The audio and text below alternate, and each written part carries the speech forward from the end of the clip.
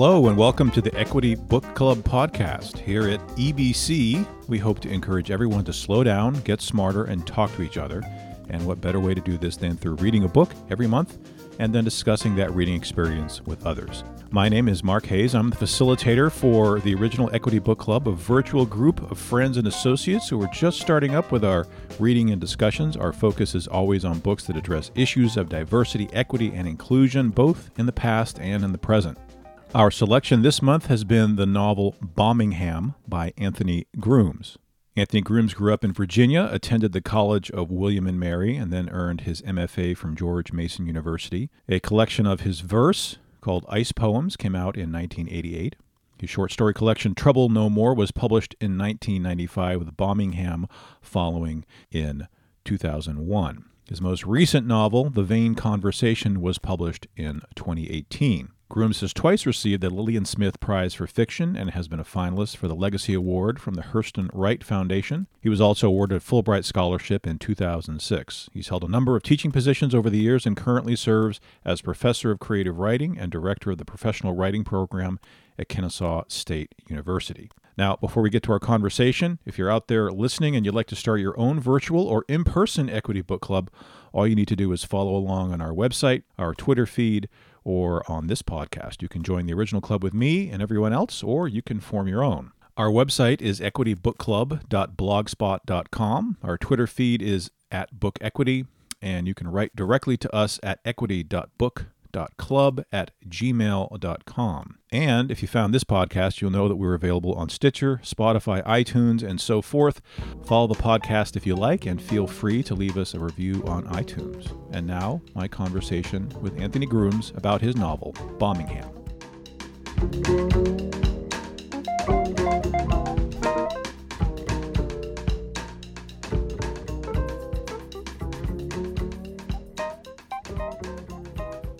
So I'm just going to lean right into this first question. This is kind of related to our preliminary discussion, and it's a little bit of a two-parter. There was an editorial in the Washington Post a while ago called While Black People Suffer, White People Read Books, which is kind of what we're doing actually with this new project, the Equity Book Club.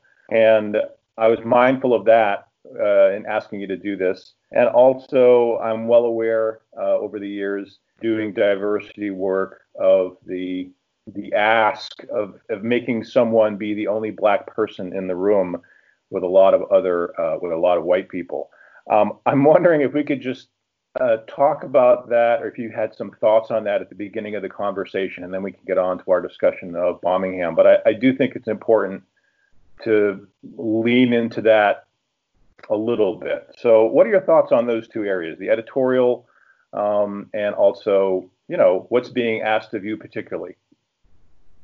Well, first of all, Mark, I thank you for asking me, and I appreciate very much that the Equity Book Club chose Bombingham as a book to read. I think that I read the article also, and I thought that some good points were made in the article. But the point of the matter is, book clubs are a great way to learn, and probably it's better to learn something than to go ignorant into these issues of diversity and social change. The problem is that sometimes book clubs become also a way to excuse doing anything more than reading a book, and I think that if action comes out of joining a book club, and what action, not necessarily marching in the street or making any kind of big gesture, but even small gestures that might come out of learning more about other people would be great. And I should also say that Black people join book clubs too. Of course. So it's not just a phenomenon of white people. And as far as being the only person in the room, I do think that, it has to start someplace, right? Yeah. But I chuckled when you first said that to me, and I thank you for looking out for my comfort.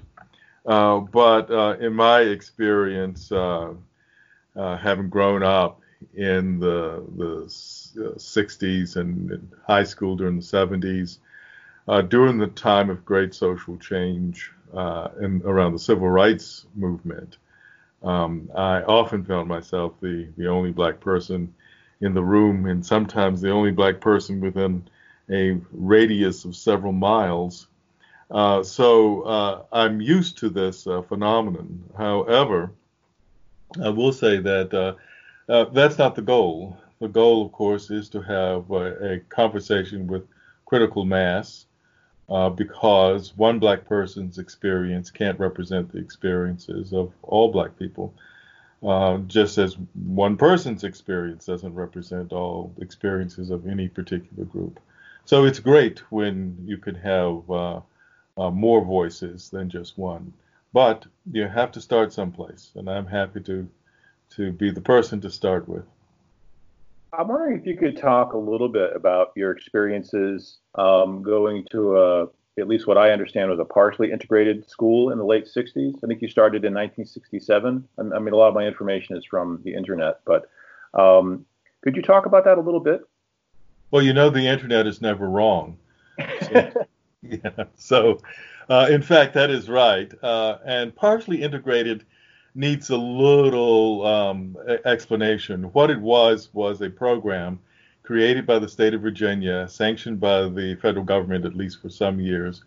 We saw this program in several southern states. It was a program to resist the integration of schools.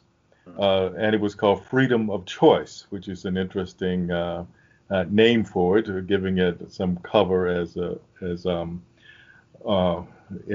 program that was giving people freedom and choice. Now, the fact of the matter is that there was very little choice. In my county, Louisa County, Virginia, a county located it backs up to Albemarle County, where the county seat is Charlottesville. So Charlottesville, of course, has been in the news here in the past few years. Situated about 100 miles or so southwest of Washington, D.C.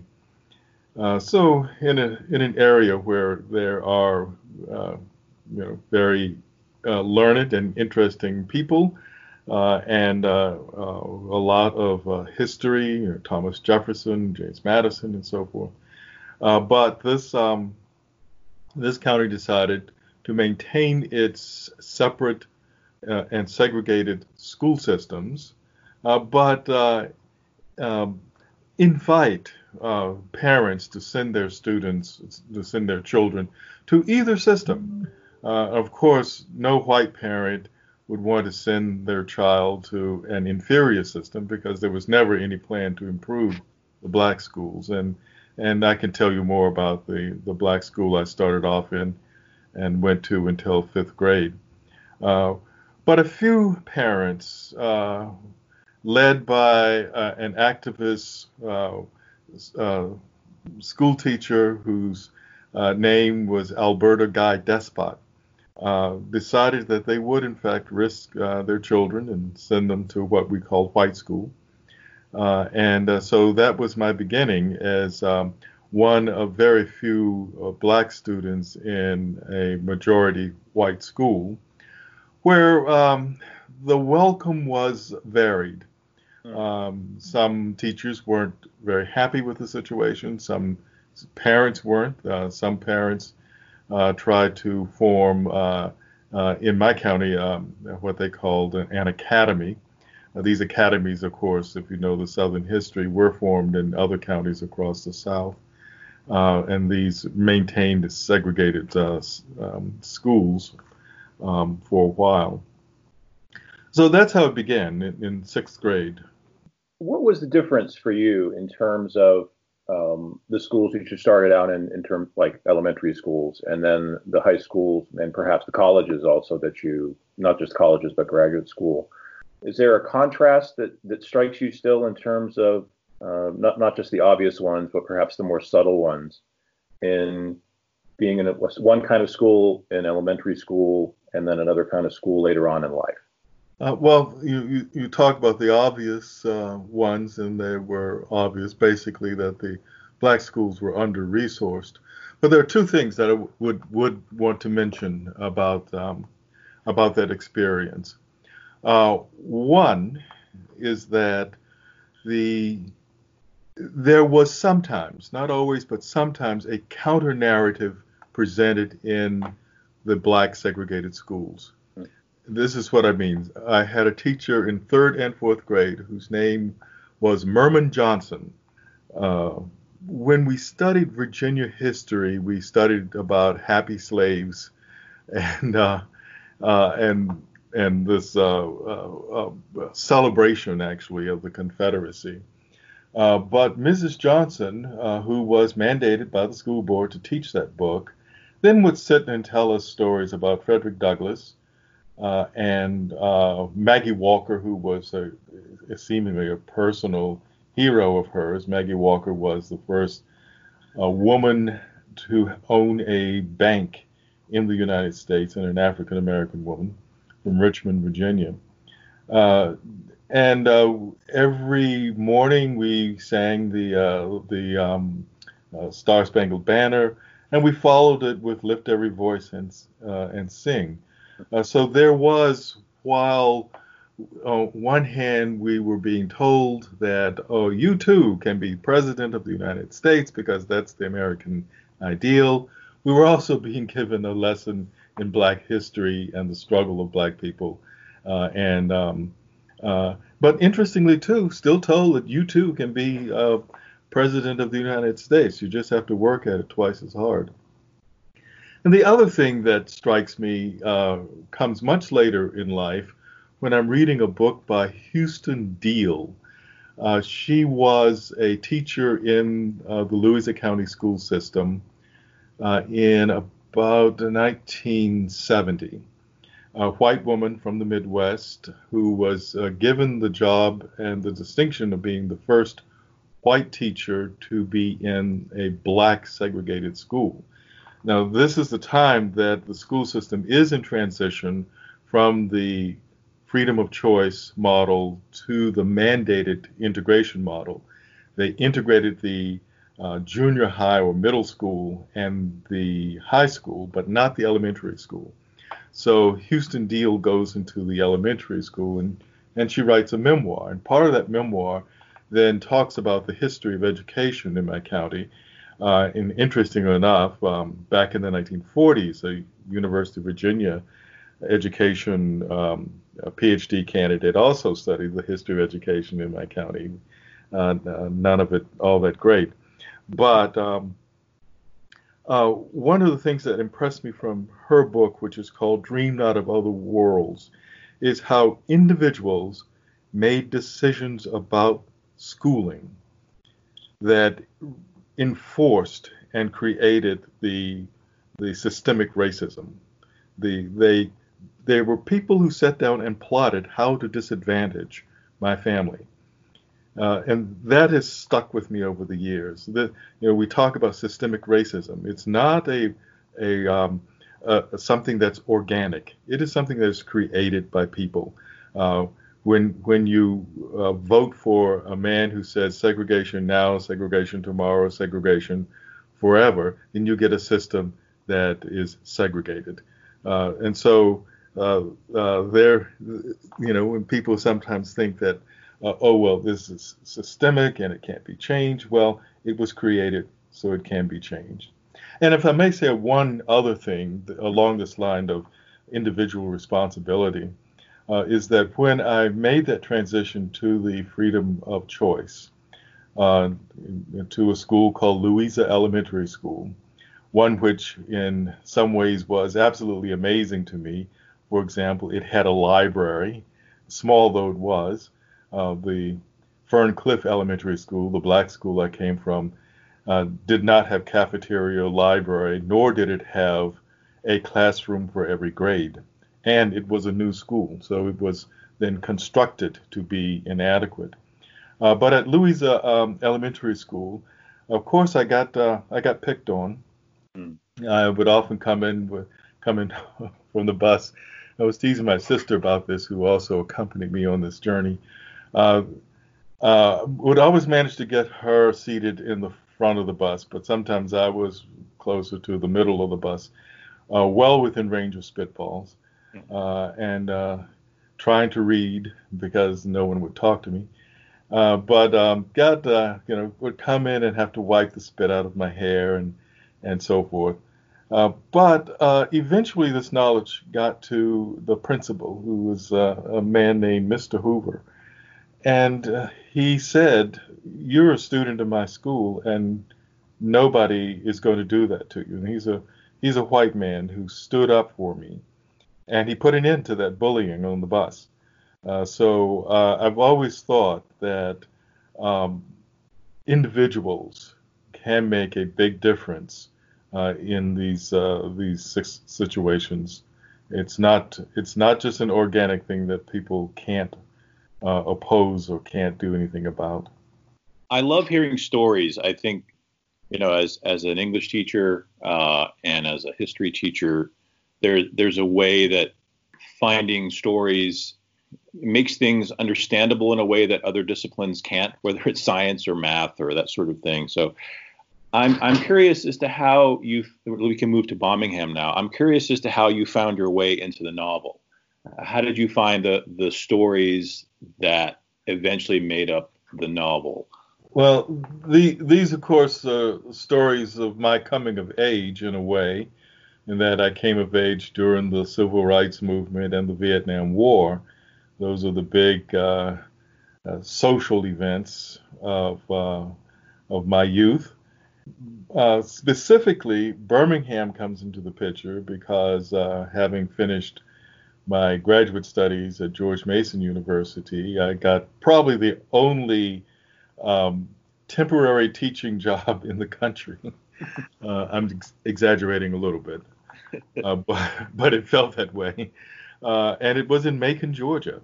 So I moved to Macon, and I had a friend in Atlanta and started to visit in Atlanta. And my friend introduced me to my wife, who was on an interesting journey too. She had been all the way to Boston and was working her way back down the coast towards Birmingham, which was her home. So we met in Atlanta and eventually married. And so I married into her extended family, which is based in both Montgomery and Birmingham, two central places in the civil rights movement. And I started to hear lots and lots of stories about those times, and they were told as really just in a rough way gossip about people. They weren't given out as history lessons, but just descriptions and gossip of people about people who were either involved or more likely who were claiming to have been involved in the civil rights movement much later. And hearing these stories and being a trained creative writer, I began then to formulate short stories first, and then ventured off into the Bombingham, the novel, which went, interestingly for me, very, very quickly. I am a very slow writer, it seems, and this book came together fairly quickly.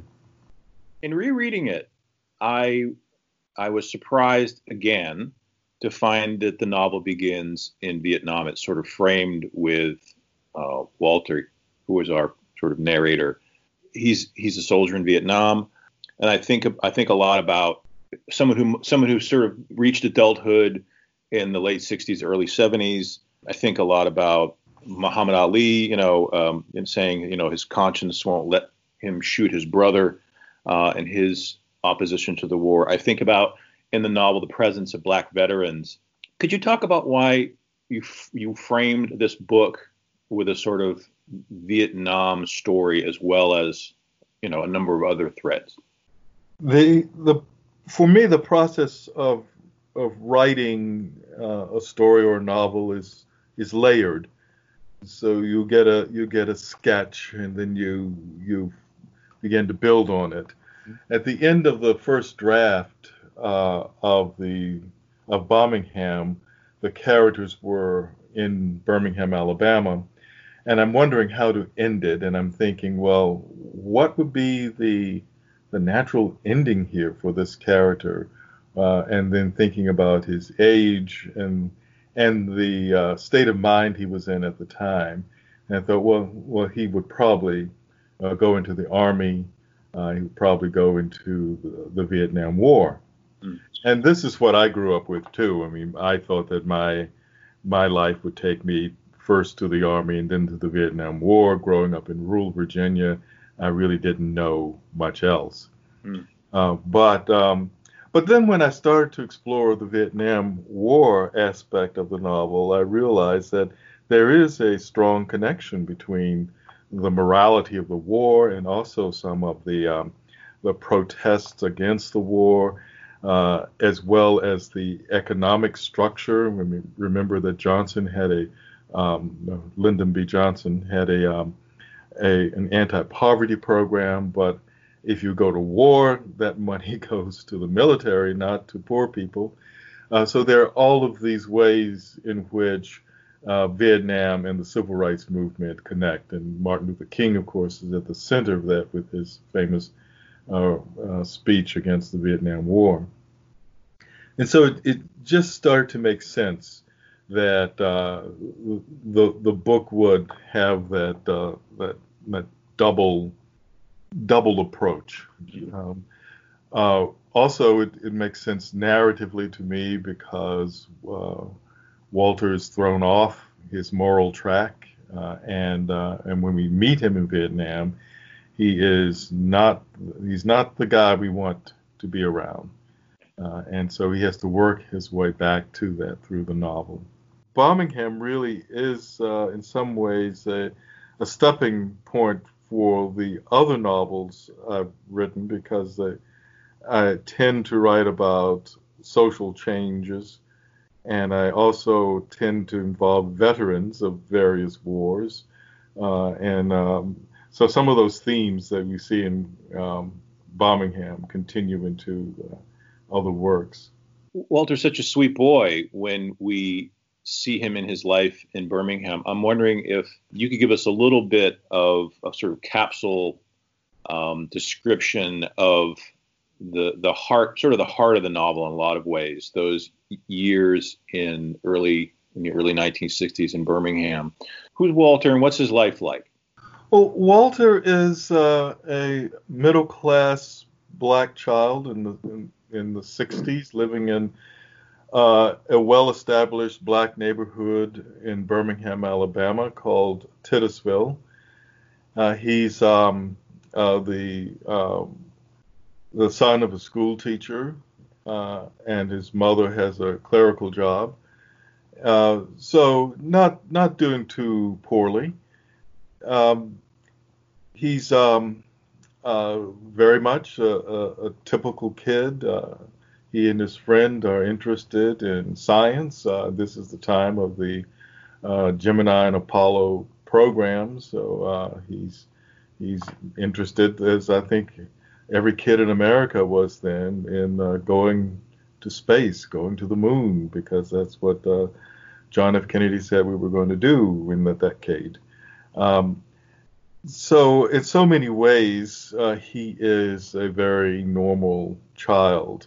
But there is, of course, the overlay of Jim Crow, that is, and the legacy of slavery and Jim Crow that impinges upon the lives of black people in Birmingham and elsewhere. The city itself is in a mode of resistance against integration. It's closed down its parks, for example, to resist integration. But there's also a family life within that. And his mother becomes ill. She claims to have faith. It's absolute faith, but I think there's some question as to the efficacy of her faith. And his father is an alcoholic. So we have that tension too. Why is his father an alcoholic? In part, it has to do with his failures to achieve in life. So The way I look at it is that it is first a family drama, but it's a family drama like all family dramas. When you think about our family dramas today, they're always set in a context of social something or the other, change, upheaval, complacency. And sort of adding to the historical framing of the novel, Walter's named after, I believe it's his grandfather, right? Walter Lee. Yes. There's I find it a very impressive set piece, chapter 12, the story of Walter Lee, which I assume goes back to like the 1930s or so.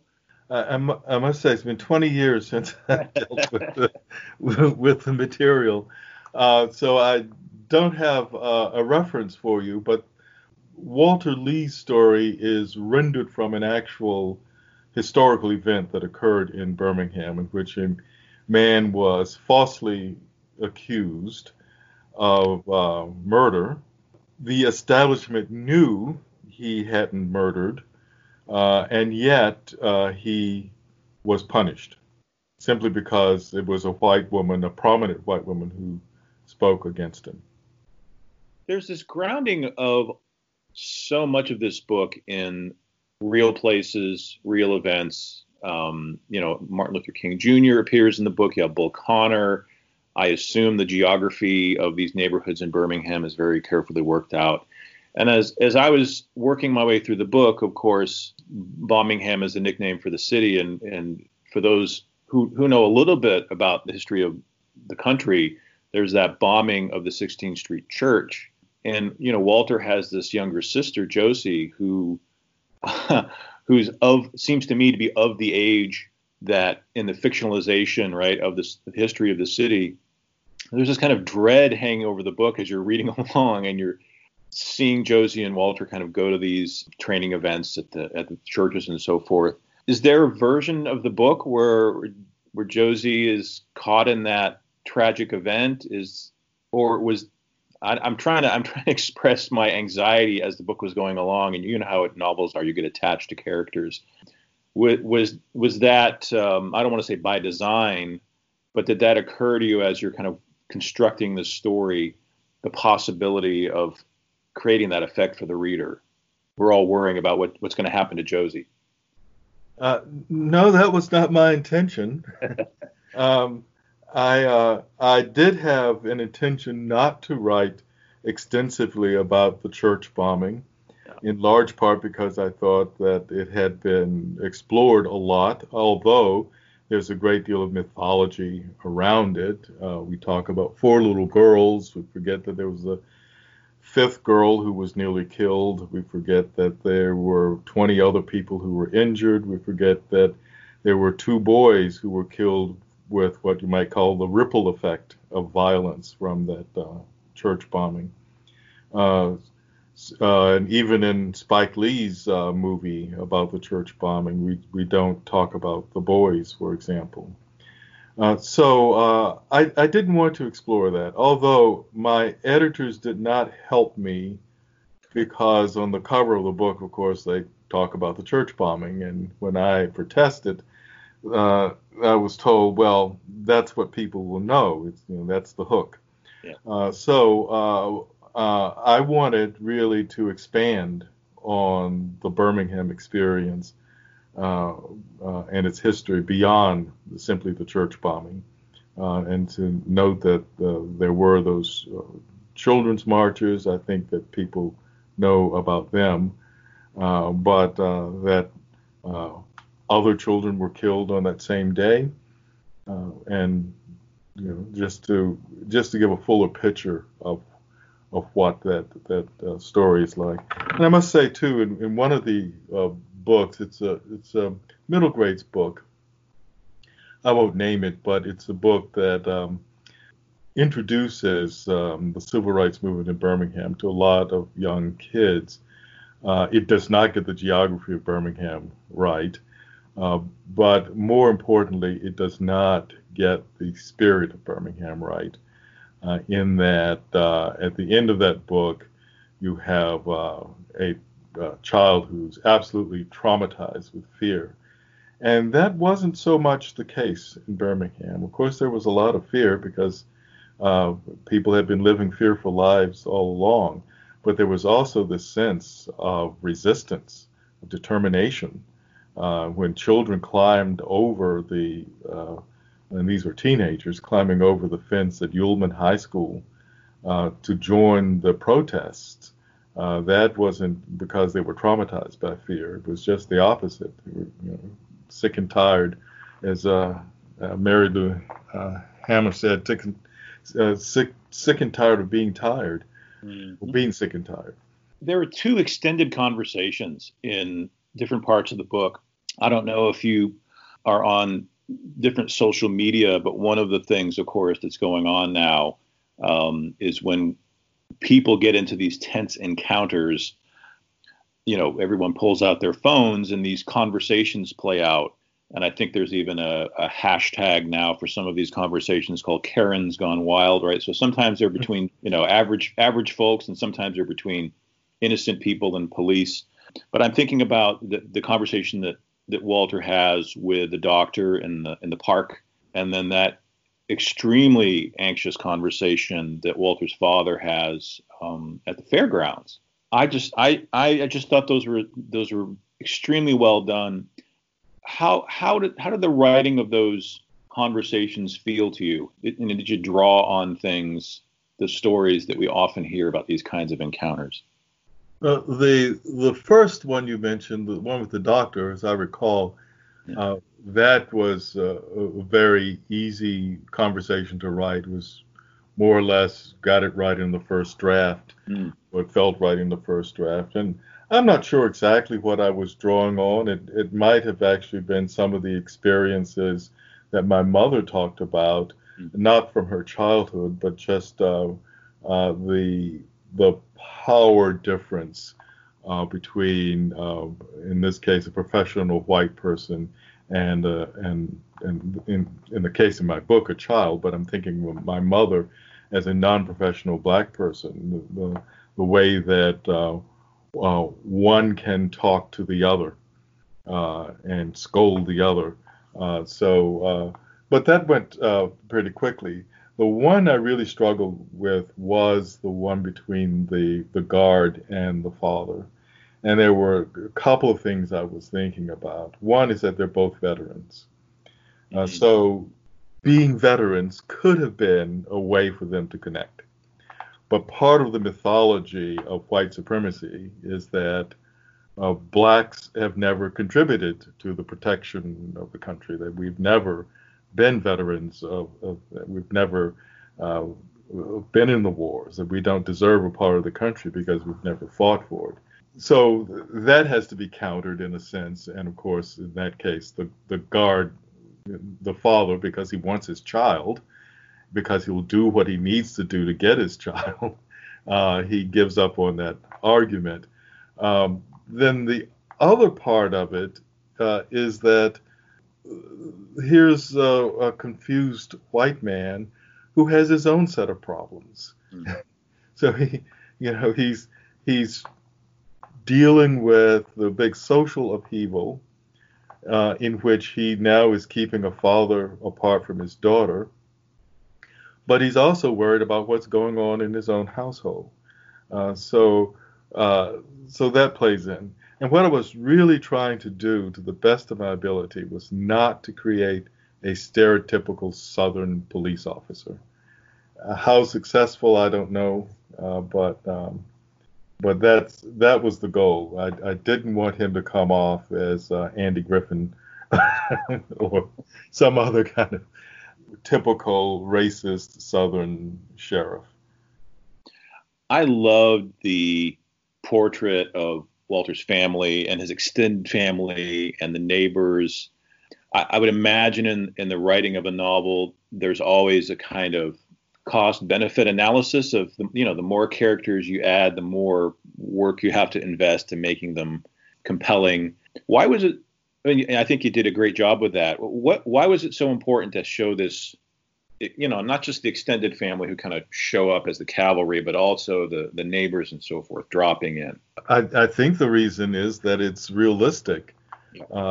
We grow up in neighborhoods and we grow up with extended family. At least that was my experience. Of course, a novel can be an unrealistic construction, but for me, in this novel, it felt natural that neighbors and extended family should be there. And I would say that was particularly true of a neighborhood like Titusville and probably most neighborhoods in the 50s and 60s, is that people knew each other. And, you know, as a child, you could go any place and it was known if someone didn't know your name, knew your parents. So it's hard to get away with stuff. Um, and in my particular case, I grew up near extended family, near grandparents and uncles and aunts.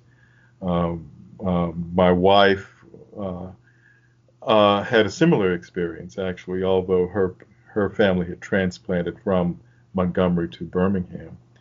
So this just seems natural to me that there is a community that's inserted into the family.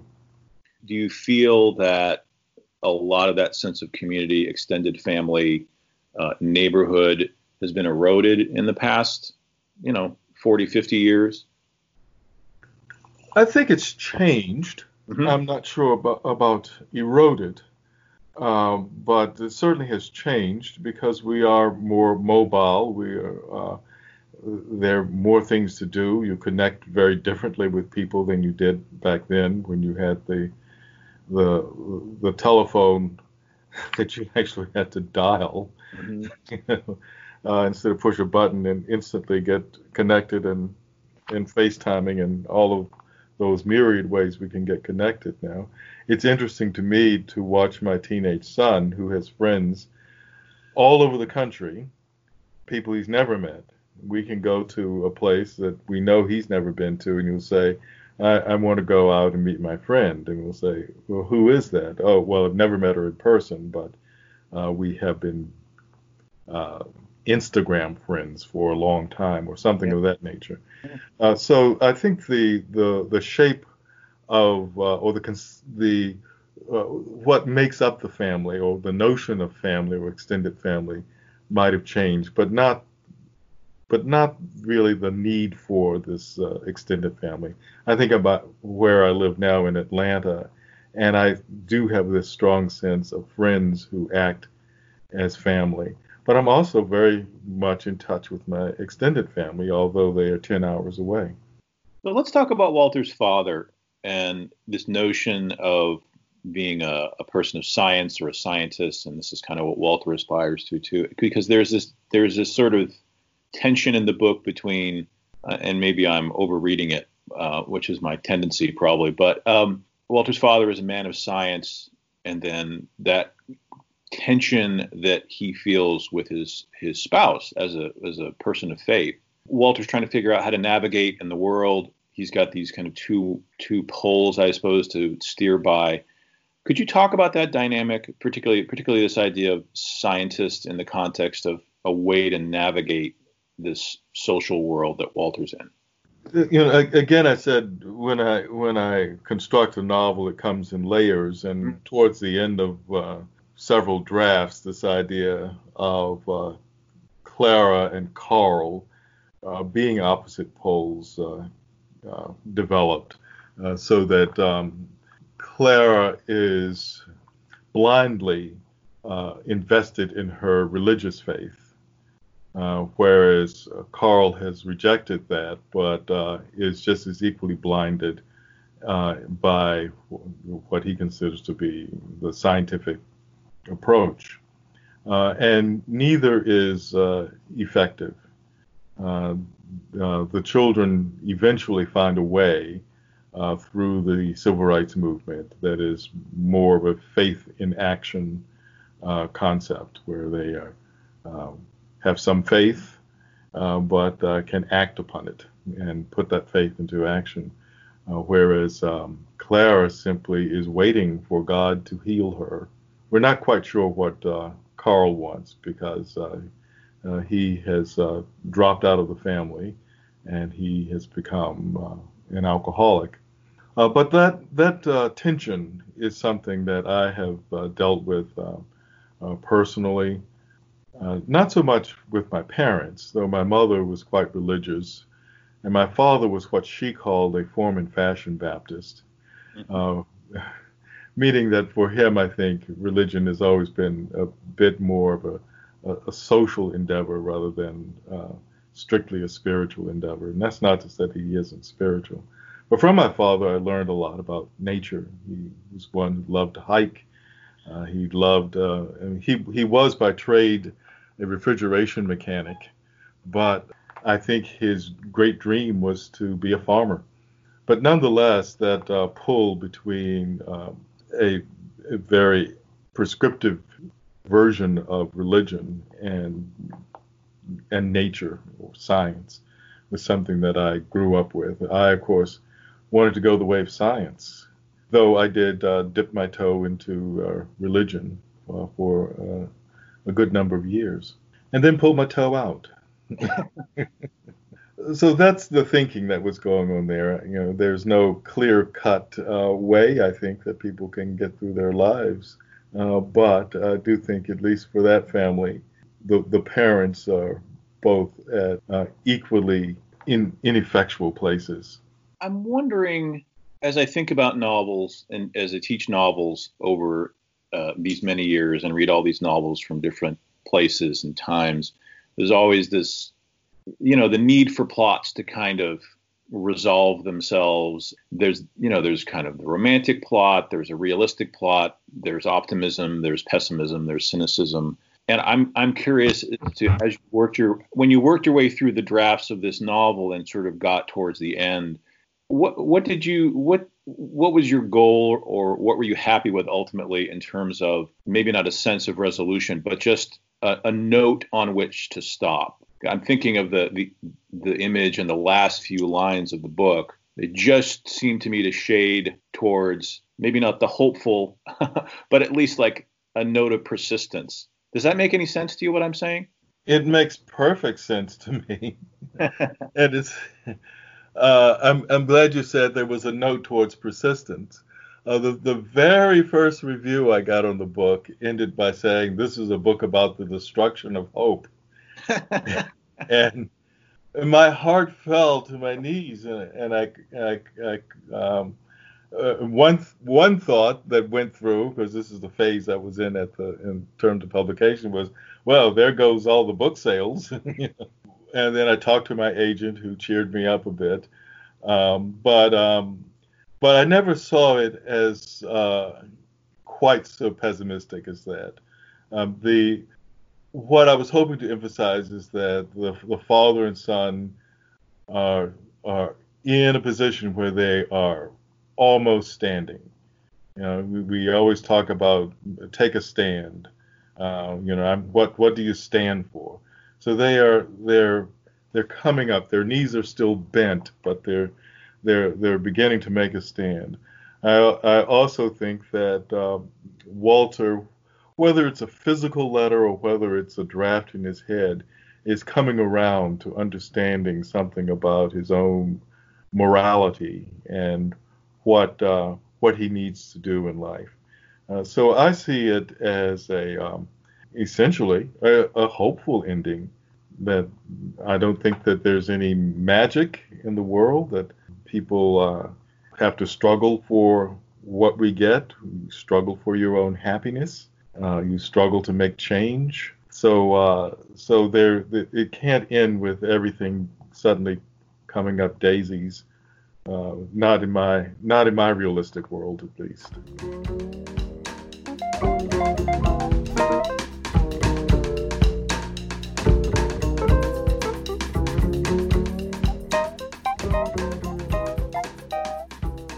And that was my talk with Anthony Grooms. If you're out there listening and you'd like to start your own virtual or in-person equity book club, all you need to do is follow along on our website, our Twitter feed, or the podcast. You can join the original club with me and everyone else, or you can form your own. Thank you so much for listening to the Equity Book Club podcast. I'm Mark, and I'll see you when I see you.